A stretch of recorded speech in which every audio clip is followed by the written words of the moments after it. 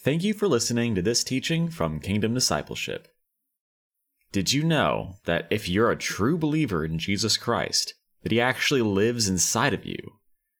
Are you living your life today in a way that reflects this reality?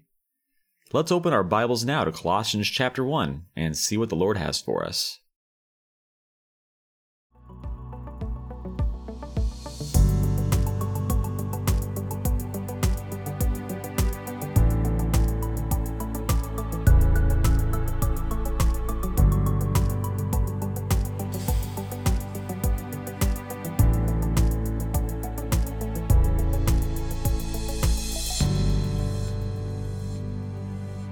Well, good afternoon, and welcome to another teaching. Today is Friday, December 4th, and it's in the afternoon that we're recording here, and we're in McKinney, Texas. Hopefully everyone's doing well. It's the beginning of the Christmas season, and hopefully Jesus is on our hearts a little bit more. Hopefully we're thinking about Jesus, remembering Him, and remembering all the incredible ramifications that His birth has had on our lives, not only in this life, but obviously in the next life. I'd planned to do a teaching today in Galatians. It's what our leaders. It's what we did in Bible study on Thursday, but the Lord kind of interrupted me this Wednesday.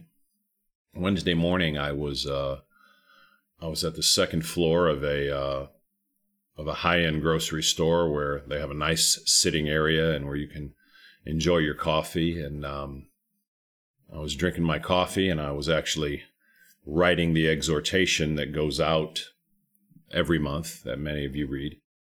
And a man came on me. My man Steve came on me, and he's older than me. And Steve basically said to me,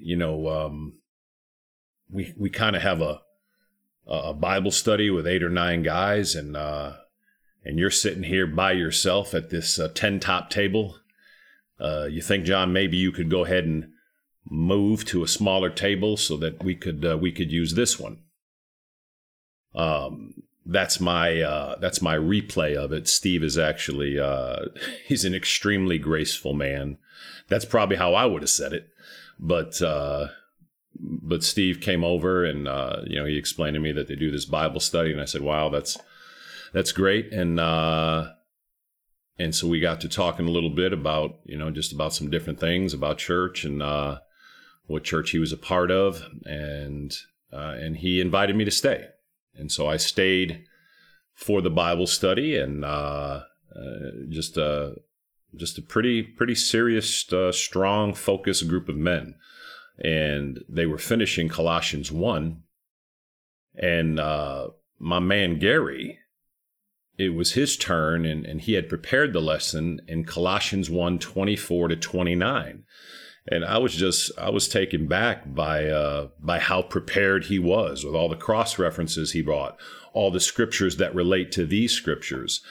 And so we got right into it, and we ended up having some spirited discussions, some passionate discussions, some lifestyle discussions. And that was pretty good stuff. There was a young man named Jared that I used to talk to about the Lord Jesus 16, 17 years ago. And I later learned from his dad, Wade, that he's a part of this study. And so the men were gracious. They invited me to stay. And so, I was blessed by the teaching. We haven't done this before. So today we're going to discuss Colossians 1, verses 24 to 29. And certainly in some future podcasts down the road, we'll have to do the verses that are ahead of this in chapter 1, because the whole book is incredible, as is all the Word of God, as we know. So we're going to go ahead and pray, invite the Lord into our time, and then we will get rolling. Father, we do thank you for your mercy and goodness on our lives. We thank you for your favor. We thank you for your grace. Father, above all, we thank you for Jesus, the Son of God, our only Lord and Savior and Master and King. Lord Jesus, we love you, we bless you, and we thank you. We give you all the praise. We thank you for this time at Christmas, Lord Jesus, where we remember you, Lord, where you, of your own will, became a human man and lived a perfect life for us and died a perfect death for us. And we remember that you are alive and risen, and you are God Almighty. Holy Spirit, we ask you to lead us and guide us now as we open the Word of God. Open our minds and hearts that we can receive now. We pray in Jesus' name. Amen and amen. All right, Colossians 1. It's just going to be 6 verses today, verses 24 to 29. We'll read it first, and then we'll get started. Verse 24. Now I rejoice in what was suffered for you, and I fill up in my flesh what is still lacking in regard to Christ's afflictions, for the sake of his body, which is the church. I have become its servant by the commission God gave me to present to you the word of God in its fullness. Wow. 26. The mystery that has been kept hidden for ages and generations, but is now disclosed to the saints. To them God has chosen to make known among the Gentiles the glorious riches of this mystery, which is Christ in you, the hope of glory. We proclaim him, admonishing and teaching everyone with all wisdom, so that we may present everyone perfect in Christ. To this end I labor, struggling with all his energy, which so powerfully works in me. Thank you, Lord Jesus. Just remarkable scripture. Verse 24, Paul says, Now I rejoice in what was suffered for you.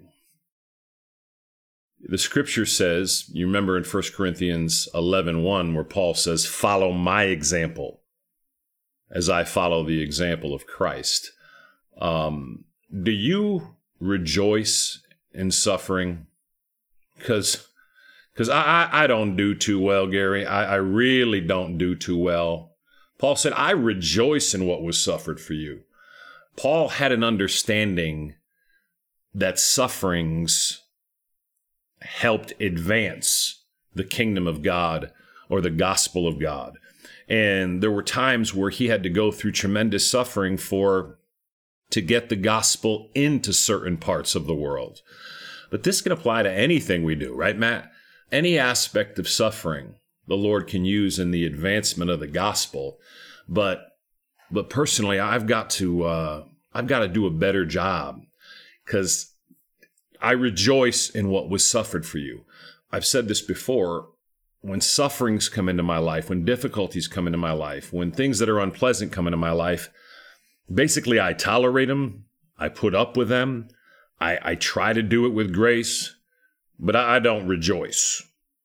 But if we could see that any sufferings that we are allowed to go through are being used and will be used in Christ and for the advancement of the kingdom of God, I think maybe we would begin to learn this principle of rejoicing. And we see this throughout Paul's letters.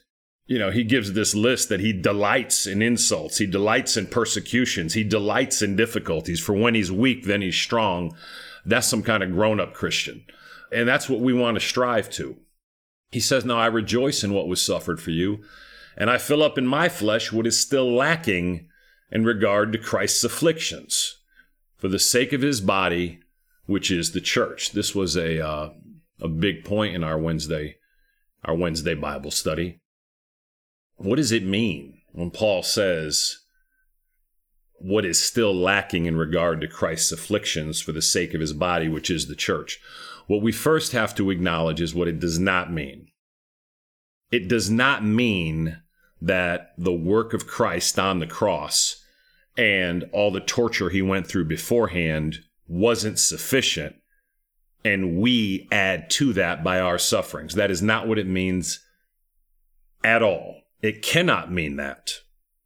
The work of Christ at the cross, the work of Christ, all the suffering he went through before the cross, the very perfect life he lived was a life of suffering and service every moment of every day. What is it like for God to become a human man and have to live a day on this earth is in itself suffering, right? So all that Christ did up into when he was arrested, when he was tortured, when they pressed that crown down into his head, when he was whipped and beaten and flogged to an inch of his life, and then when he was brutally nailed to the cross, all of that is completely and totally sufficient in itself to pay the sin debt of the entire world, and we can add nothing to that. None of my suffering or your suffering, Jared, adds anything to what Christ has done at the cross. Okay? So, when Paul says, I fill up in my flesh what is still lacking in regard to Christ's afflictions, he's not talking about redemption here. What Paul is talking about here is that God has set up a system and a plan where believers are allowed to participate and are often given to participate in the sufferings and the difficulties of Christ, and that they are used where Christ's sufferings were obviously used for redemption. Our sufferings and affliction can be used in the advancement of the gospel. So when Paul says, I rejoice in what was suffered for you, well, because of the sufferings he went through, oftentimes doors of the gospel were opened and people were saved. Does that make sense? So again, the Lord has allowed believers to suffer throughout the ages. Over the last 2,000 years, Christians have been allowed to go through some extremely difficult sufferings by the Lord. They're allowed to carry sufferings, and those sufferings are utilized by God in the advancement of the kingdom and the building of the church. But they have nothing to do whatsoever with redemption. So hopefully that makes sense to you. Again, we spoke a lot about that in the study because that is just a verse that's just very full. Now I rejoice in what was suffered for you, and I fill up in my flesh what is still lacking in regard to Christ's afflictions for the sake of his body, which is the church. And sometimes we just think of sufferings as just only suffering for Christ, but I forget who said it. Might have been Josh, could have been Chuck or Dave. One of the guys at the study made a great point that whatever kind of suffering you're going through, it could be suffering in your health, right? Sometimes the Lord can use that and count that toward suffering in the body of Christ for the advancement of the kingdom of God. It's not just sufferings that come from sharing the gospel. And certainly we said this at the study, ought to be sharing the gospel. We ought to be talking about Jesus. And the more you do that, ultimately, the more you will be persecuted. But sufferings can take on many different forms. Verse 25, I have become its servant by the commission God gave me to present to you the word of God in its fullness. As Christians, it's our job to present the word of God in its fullness, Wade. Not my own opinions, not my own ideas, not my own thoughts. Well, you and I think don't matter at all. Here's the commission. The commission God gave me to present to you the word of God in its fullness. Not the word of Wade in its fullness, not the word of John in its fullness, not the word of Steve in its fullness, not the word of Dave or Chuck or Josh in its fullness. Certainly not the word of Scott in its fullness. But we're supposed to present the word of God and the Son of God in its fullness, and that's it. We're supposed to get out of the way of the word of God. My words can't help anyone, but the word of God can save you. The gospel of God is what saves us, feeds us, builds us up, sustains us, the word of God.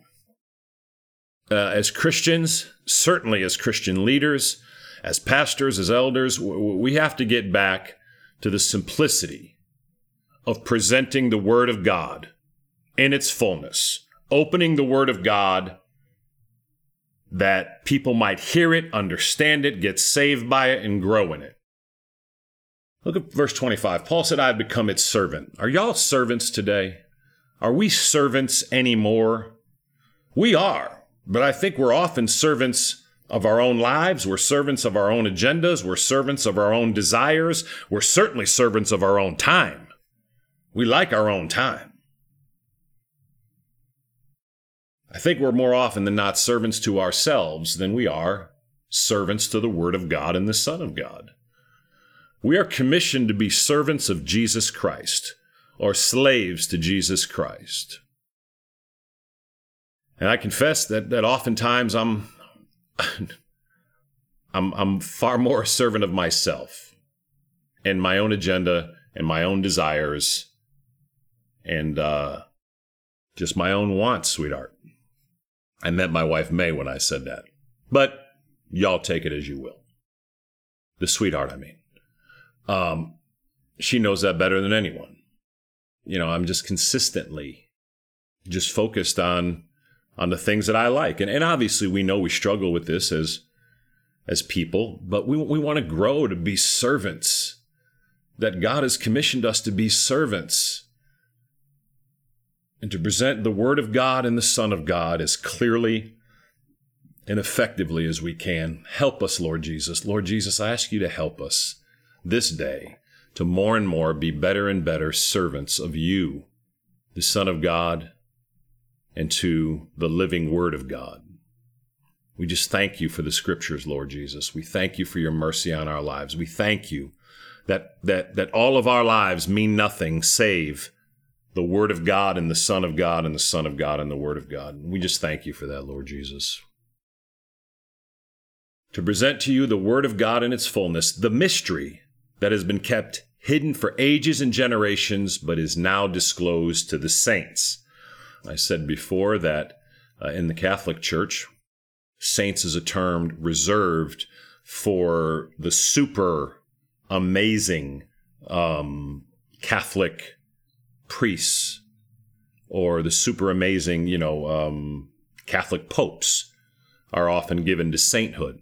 But when the Scripture speaks to saints, wherever the New Testament talks about saints, it's talking about anyone who has truly received Jesus Christ as their only Lord and Savior. Because look what it says here.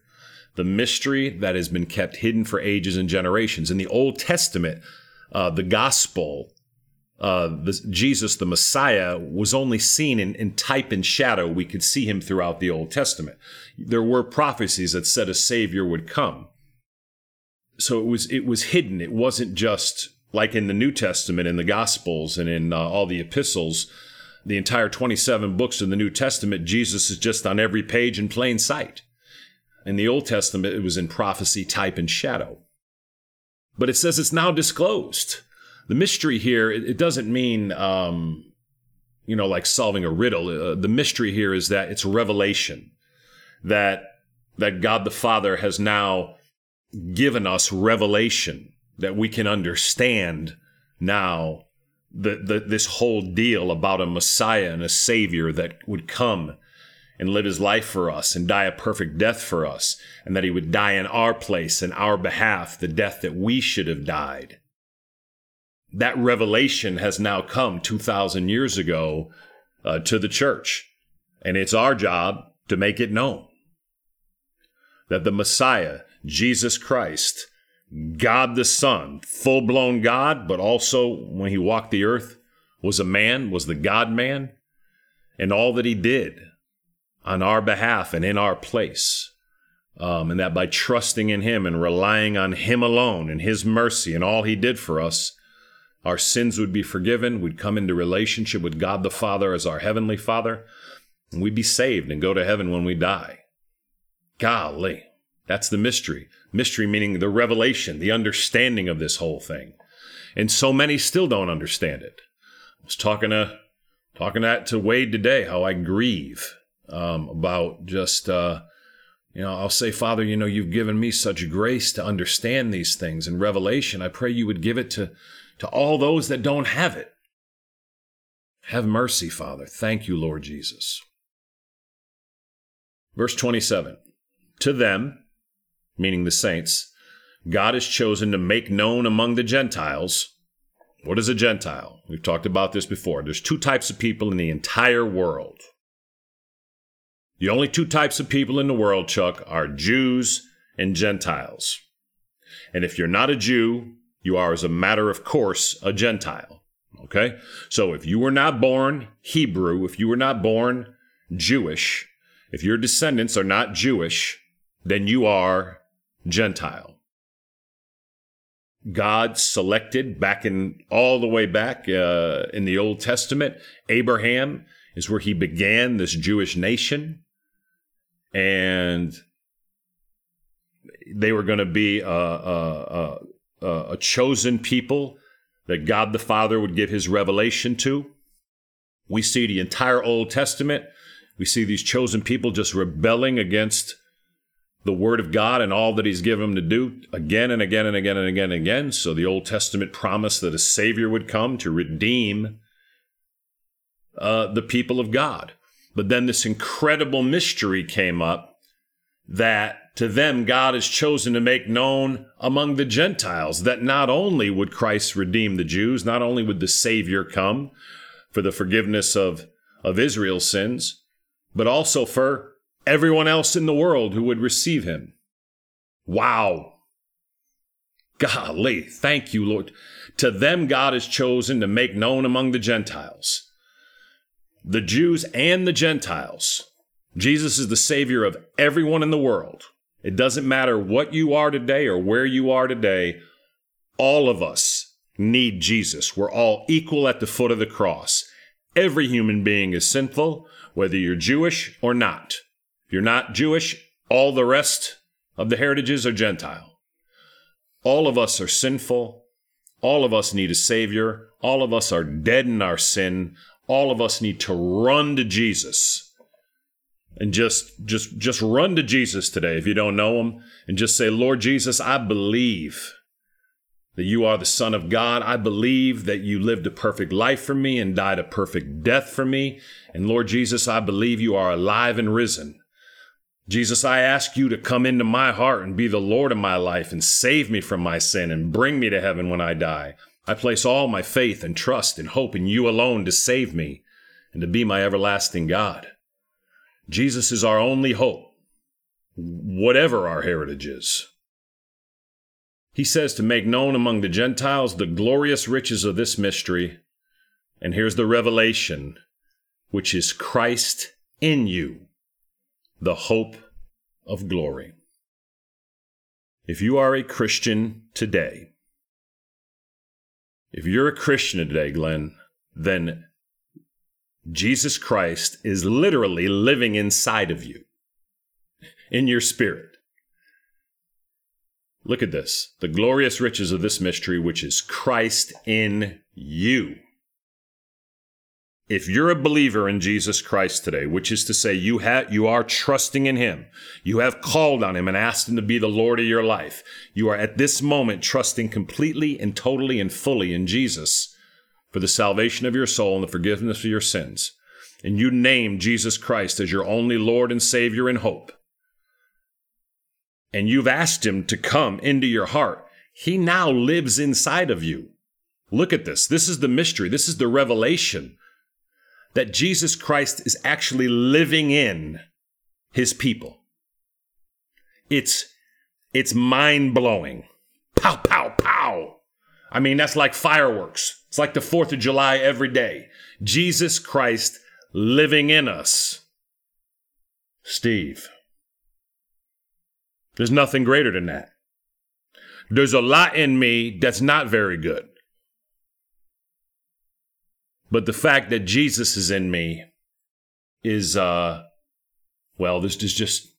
are no words. Words cannot do justice to my Lord and Savior, Jesus Christ, willing to give a portion of himself to live in me and all the believers. That's why we're called the body of Christ, right? Where he lives in all believers and we're one body. We're called the bride of Christ because Jesus, the Spirit of Jesus, the Holy Spirit, is one with our spirit. right? We're married to Jesus in spirit. Golly, Lord Jesus. I mean, that's good news. It says that's the hope of glory. Christ in you, the hope of glory. Your only hope of heaven, your only hope of going to heaven is Jesus Christ living in you. There's nothing you do, not one thing you or I do will give us any hope to experience the glory of heaven except Christ in us. Jesus walking around in you, living in you, is your hope that when you leave this life, your sins are forgiven and you will spend eternity forever and ever and ever and ever and ever and ever and ever in heaven with him. Christ in you, the hope of glory. Wow. Lord, we don't even know what to say. It's a revelation that's just there's too much to bear almost, Lord. But we thank you, Lord, that you do live in us and you go with us. And we ask you to help us, Lord, to live with you, all the while knowing you are our only hope. Jesus Christ in us, the hope of glory. And it's Christ. Now, Jesus is God. We talked about this at the Bible study. As Christians, we got to get back to talking about Jesus. You know, sometimes you'll hear ministers have a sermon and they'll say the word God 50 times, but they won't say Jesus. We got to get back to talking about Jesus. It doesn't say God in you. Jesus is God, so God is in you. But you got to know it's Christ in you. It's Jesus Christ, your only hope. He's the one that's in you, God the Son, by his Holy Spirit, the hope of glory. Thank you, Lord Jesus. Verse 28, finishing up here. We proclaim him. Stop right there. We got to get back to proclaiming Jesus. We can often proclaim a lot of things, ridiculous things, frankly. We need to get back to proclaiming him. We proclaim Jesus, Paul said. Okay?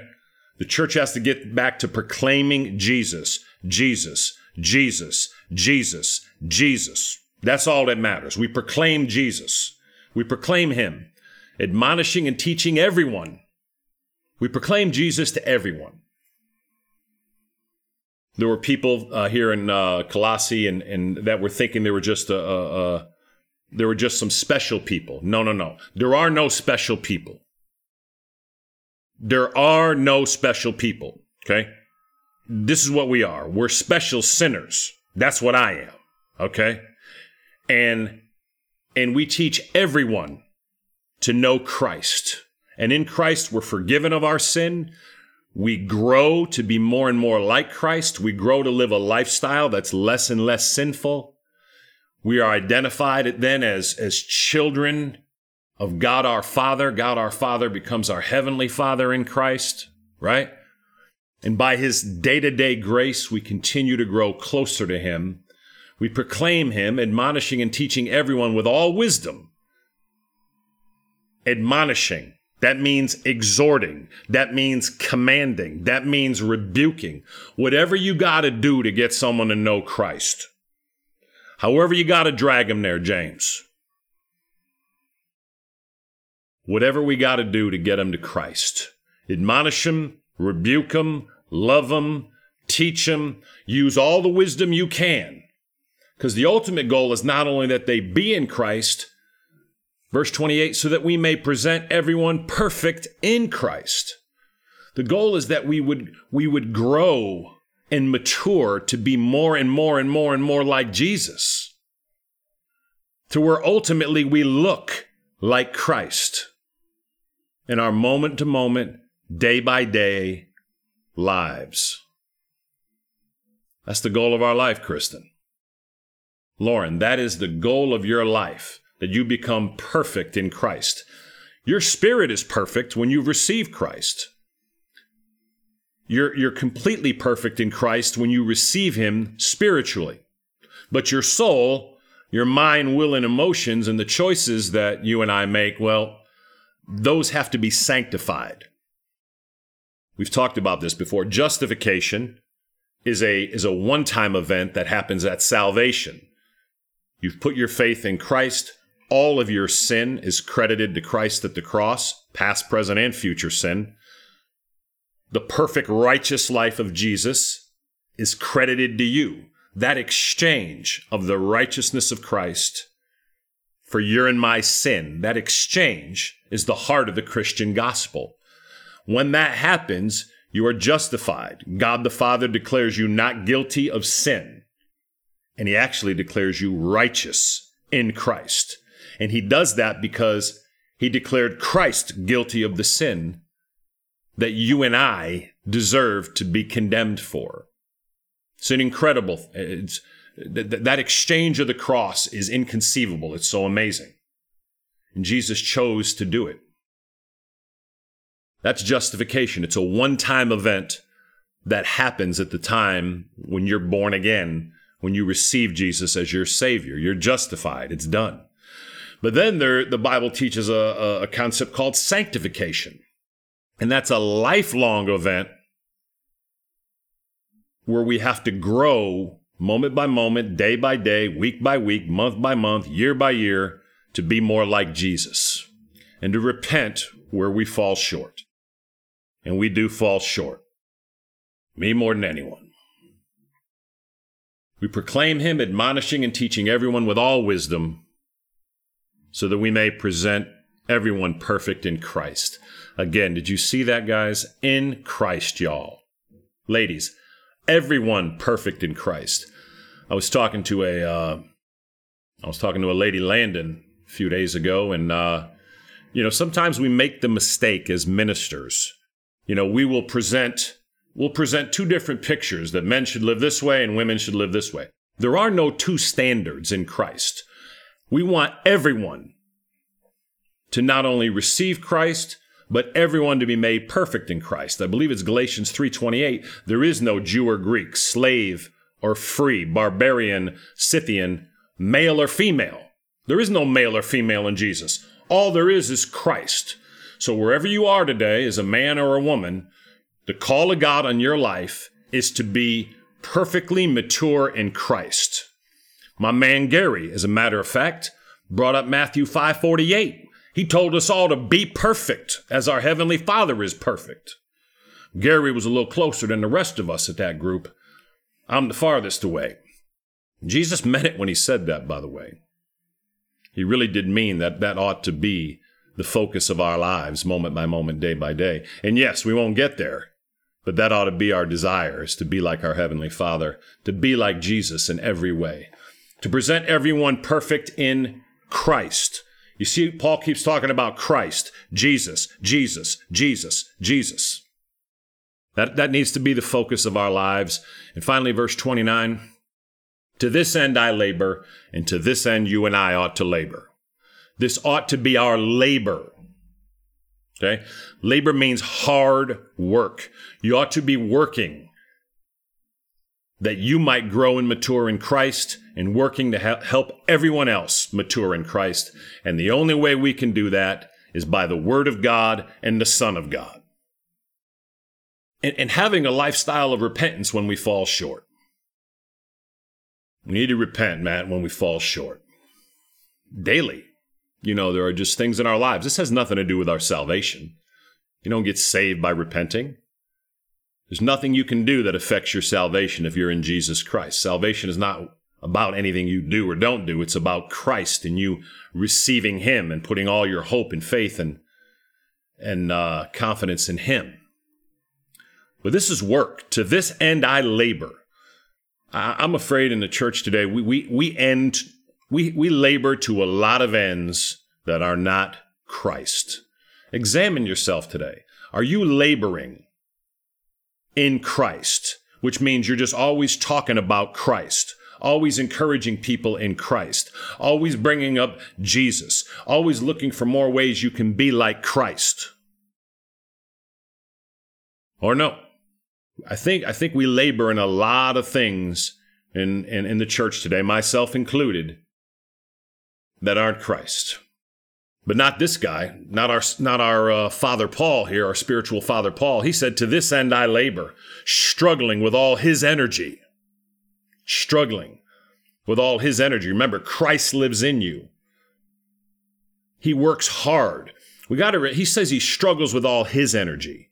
So as a believer, there's nothing we can do without the grace of Christ in our lives. The grace and mercy of God in our lives is what allows us to work with him and serve him, right?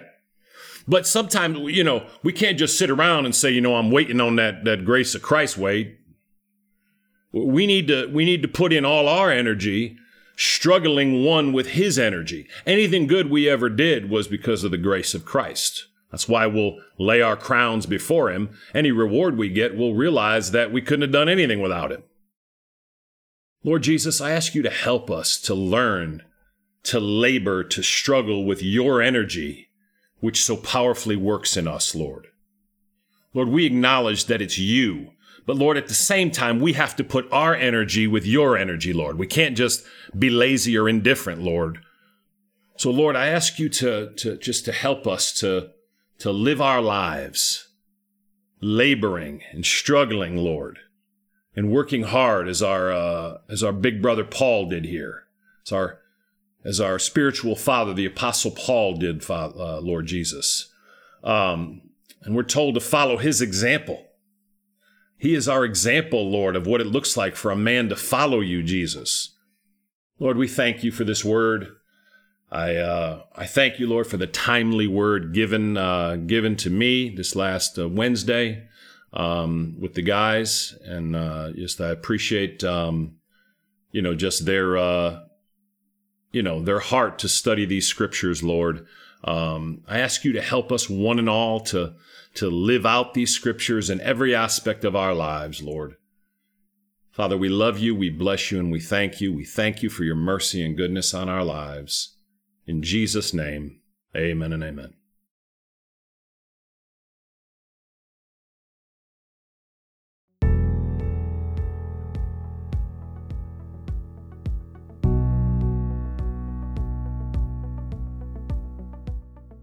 Thank you for listening to this teaching from Kingdom Discipleship. For more information about our ministry, please visit www.kingdomd.org.